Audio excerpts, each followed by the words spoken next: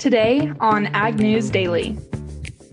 IowaFarmBureau.com, we provide an opportunity for anyone to join a conversation about what they can do to help one another. And we've seen instances where county farm bureaus, of course, have served meals. Good afternoon, ladies and gentlemen. It's Ashton Carr on the podcast today with Delaney Howell. Delaney, how is your Thursday going? Ashton, it is going fantastic because today is my last day of this work week. Tomorrow we head to Yellowstone. So I'm super excited to get out on vacation. We picked a destination that was, I guess, somewhat socially distant. We're not going to a big city. We're going hiking and good stuff. But I'm excited to just get out of the state because it has been, I don't even know, months since we've really anything or left. And I know you're not supposed to or you're supposed to take extreme cautions and practice caution, but I'm excited to leave. I don't blame you at all. I actually have my parents coming up to visit me this weekend, so I'm very excited about that. We're going to our first socially distant concert this weekend, so we'll see how that goes. It's outdoors. They have everything sectioned off, so you can't sit with more than 6 to 8 people. You have to bring your own lawn chair, but I'm super excited to actually be able to do something. Absolutely. That will be awesome. So hopefully everybody has a fantastic holiday weekend. We've got one more podcast tomorrow, but then we're off on Monday. So we hope everybody has a good weekend with this extended weekend. Hopefully you're doing something fun and getting out there and trying to get life back to normal. Absolutely. But before we get to the weekend, of course, we have that podcast tomorrow, but I wanted to go ahead and talk about some news for today. And it looks like Taiwan is easing restrictions on U.S. pork and beef. Though it's not official yet, Taiwan has indicated that they will soon lift restrictions on imported pork and beef from the U.S. And hopefully this will lead to a free trade agreement between the U.S. and Taiwan.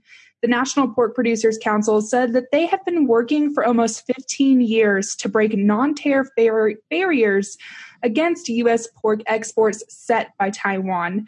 And the country has had restricted imports of U.S. pork since 2006 and has had a ban on U.S. porks produced with ractopamine. And I had to look up what ractopamine was, but it was, or is, a feed additive used for leanness and to increase feed conversion efficiency. And it was noted in an article that I read from Brownfield Ag News that the use of ractopamine in the U.S. hog industry is not widespread and is considered safe and acceptable for use. But aside from pork, Taiwan is lifting its ban on U.S. beef. The ban was a part of a block in imports where BSE, or mad cow disease, cases had been reported in the past 10 years, and that ban has been in place since 2003.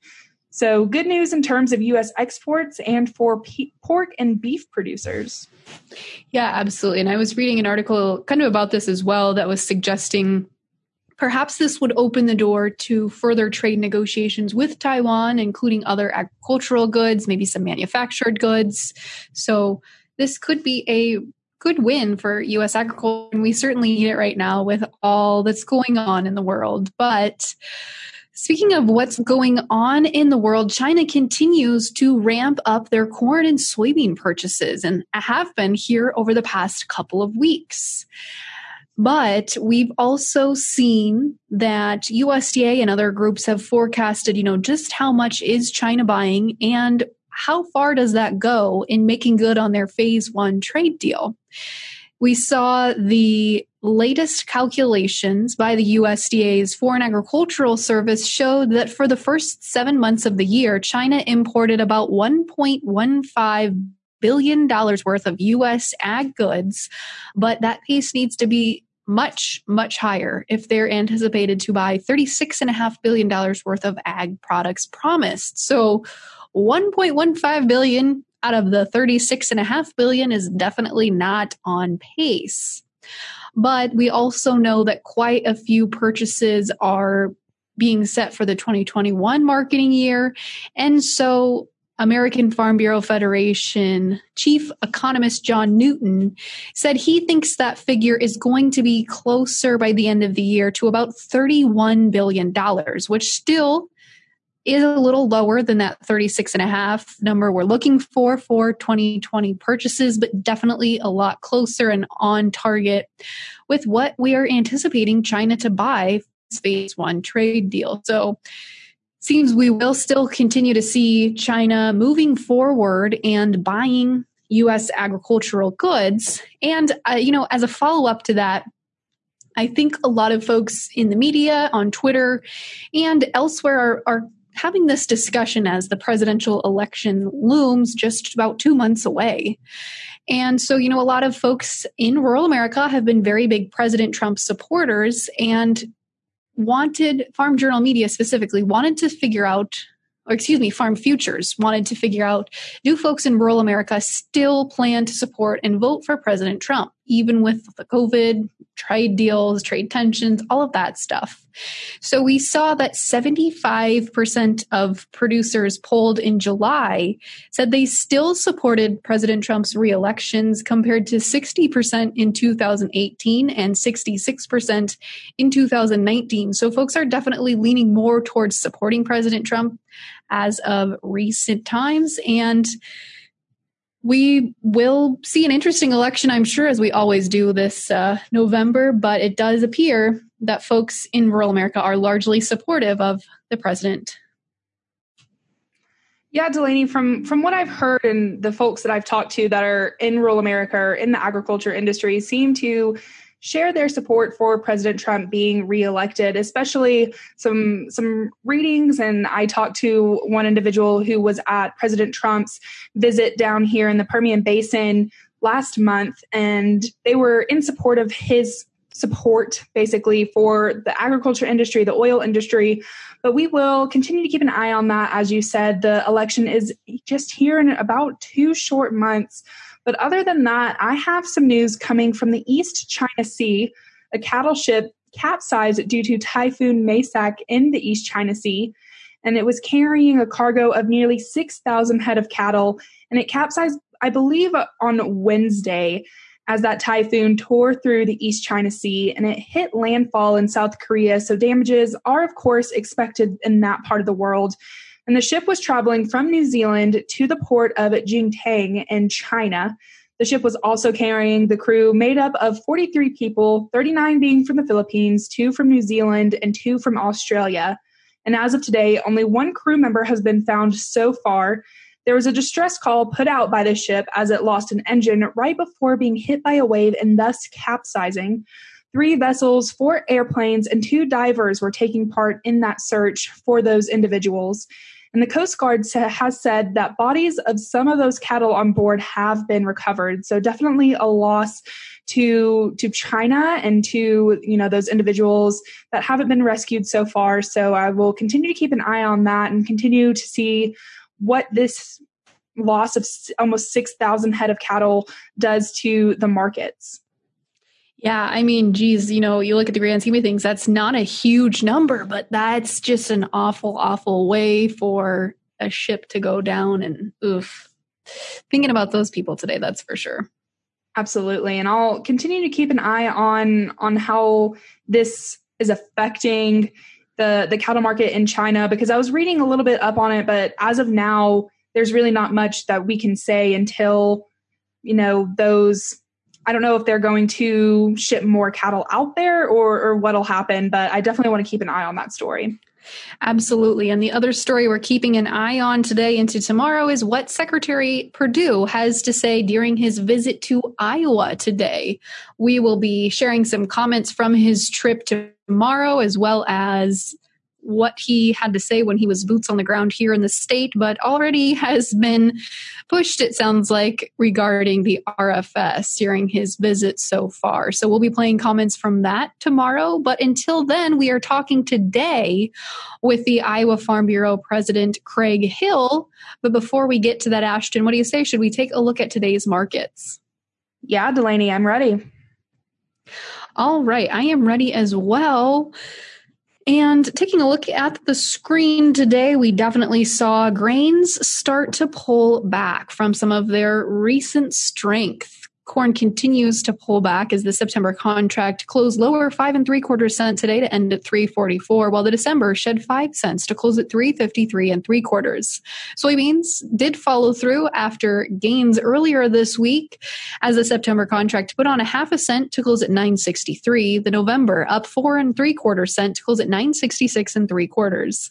Wheat pulled back today as the September contract lost 4 3/4 cents to close at $5.43 flat. The December down 5 cents today to close at $5.53 1/4. In the livestock pits, red continues as the October live cattle contract shed 55 cents to close at 103.92. The December closed 62.5 cents lower to close at 107.82.5. In the feeder cattle pits, the September contract down $1.10 to close at 137.60. The October shed $1.12 to end at 138.32.5.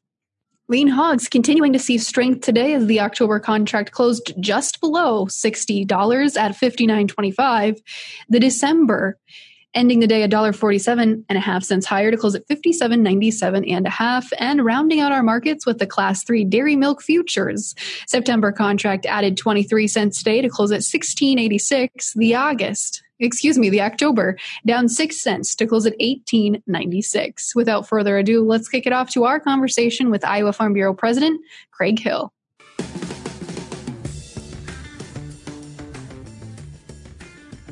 Well, as we continue to assess the damage that was done after that derecho storm stormed through Iowa, we've got on the podcast today, very excited to welcome the president of Iowa Farm Bureau, and that is Craig Hill. Craig, thank you so much for joining us today. Well, thank you, Delaney. It's a pleasure to be with you. So, Craig, you work very closely with farmers. You farm yourself. Tell us about some of the comments, concerns, questions you've had from farmers as we're in this rebuilding process now.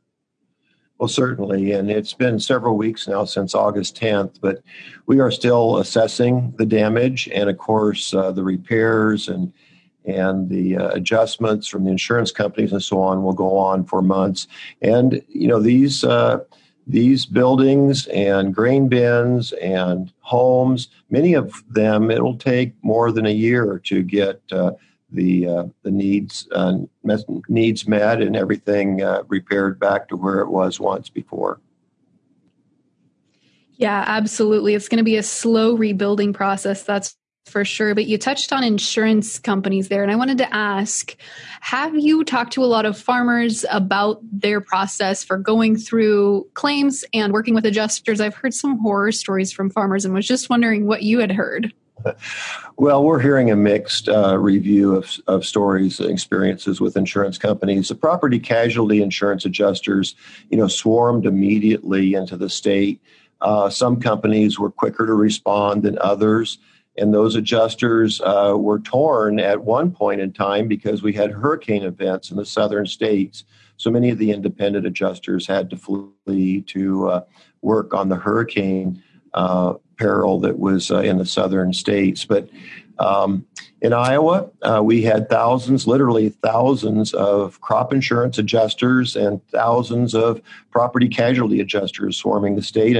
And the crop piece probably was better to wait a bit of time before we really made the adjustments because crop progress was in a stage where we weren't quite mature. And so some of these crops will further deteriorate once they're laid on the ground. And so those adjustments will need to be made later. But with the property and casualty, grain bins, buildings, silos, hog buildings, confinement facilities, roofs, all of that needed a quick repair. And so many of those adjustments have been made. Could you just provide us an overview of this new program that the Farm Bureau released, the Farming Community Disaster Exchange online message board? Tell us about that. So, IowaFarmBureau.com, we provide an opportunity for anyone to join a conversation about what they can do to help one another.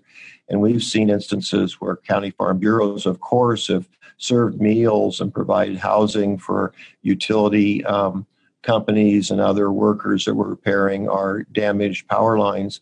But just anyone can join the effort if they would like. And, of course, going without power with 500,000 homes in Iowa, without power, there was a lot of immediate needs.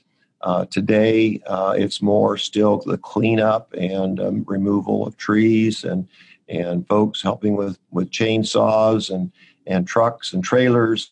And then, the repairs of buildings and the cleanup of farms so we can operate. We had a lot of machinery that was damaged by the collapse of buildings. And so to get our equipment ready for harvest, there's a lot of effort underway to get that done. So just a tremendous amount of work. And so, for folks that want to join in, we have, as an organization, contributed to the to the Red Cross. And the Red Cross has been very active in helping folks here in Iowa. And so we would encourage anyone that wanted to donate to the Red Cross. They're doing yeoman's work here in the state. And Craig, what other resources do you know of that are being put forth for farmers and ranchers and really anyone in the state of Iowa that's had damage right now? I know we've floated around or talked about, at least on the podcast, the idea that perhaps there will be some additional government aid coming, and we've seen, emergencies declared by the state. But what other insight do you have as far as a timeline for maybe some other resources? Certainly. And so Secretary Perdue is in our state today. We're hopeful to see a secretary's disaster declaration. We've had a presidential disaster declaration and a request of about $4 billion of assistance, but those dollars have not been yet announced. A few have, but not near enough that we can help rebuild to where we need to be. So we're looking for those designations. The FEMA has been here, but we also have all of those insurance companies providing great assistance. And, that's the first layer because I think farmers in general, particularly crop and grain producers, are about 90% insured through the Federal Crop Insurance Corporation. So we have done a good job of self-insuring and taking care of our insurance needs. Absolutely. Well, Craig, other than the storm that's gone through, what other issues are you focusing on with constituents here moving towards the end of 2020? Well, for a farmer that puts their hopes and dreams into a crop once a year and rely on the income from that crop, and with only one crop a year, to see it laid flat and destroyed as it has been, it has quite an emotional impact on a producer, far beyond even the economic impact. We're adjusting those losses today, and it's very, very difficult to appraise when a crop is completely destroyed or whether it's still harvestable.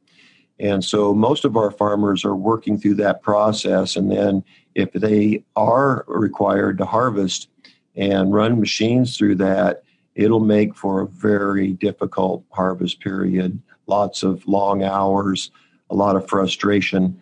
Machines will need to be moving really, really slow to capture every kernel of grain that they can with these down crops. And then the quality concerns. And we just can't allow damaged crops to enter the food chain. And so when we have molds or mycotoxins or other things, rotten ears that have been laying on the ground, we just can't allow that to get into the food chain. So we're seeing this very difficult decision-making over the crop going on right now. Absolutely. And Craig, for those of our listeners outside of the state of Iowa, I think a lot of them are wanting to lend a helping hand or support those farmers in the state that have been hit by some of that damage or issues. Do you have any suggestions for how those farmers out of state can help with the recovery process? Well, I would just ask they go to iowafarmbureau.com and take a look at our website and some of the information that we have there. And anything that they're interested in doing, they can always post on our message board and let us know. we'd be glad to hear from anyone across the country. Awesome. Well, Craig Hill, President of Iowa Farm Bureau, thank you again for joining us today. Thank you, Delana.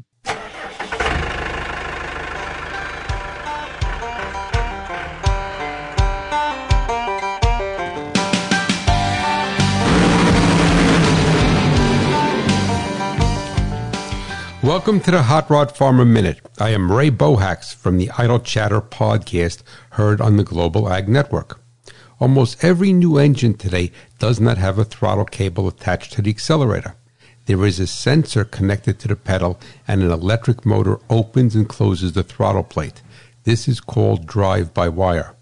If you are not an aggressive driver, the motor that opens the throttle plate will hardly ever experience full travel, making it lazy and eventually prone to premature failure.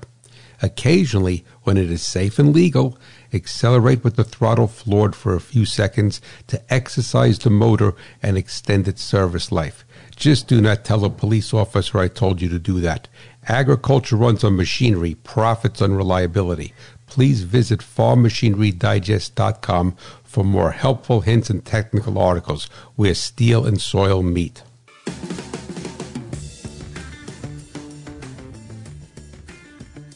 Well, it was certainly great to hear from Craig Hill and hear a little bit more about what's going on in terms of insurance and crop damage that happened due to the derecho storm in Iowa.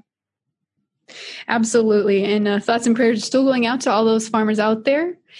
And, if you're a listener of the podcast and want to get involved, there's definitely ways to do it. We will share that resource, Ashton, on our Facebook, Twitter, and Instagram page at Ag News Daily, looking at that online community for support. If you want to offer up your own words of positivity, thoughts for those folks impacted, you can do that on that page, which will be on our social media today. With that, Ashton, should we let the people go?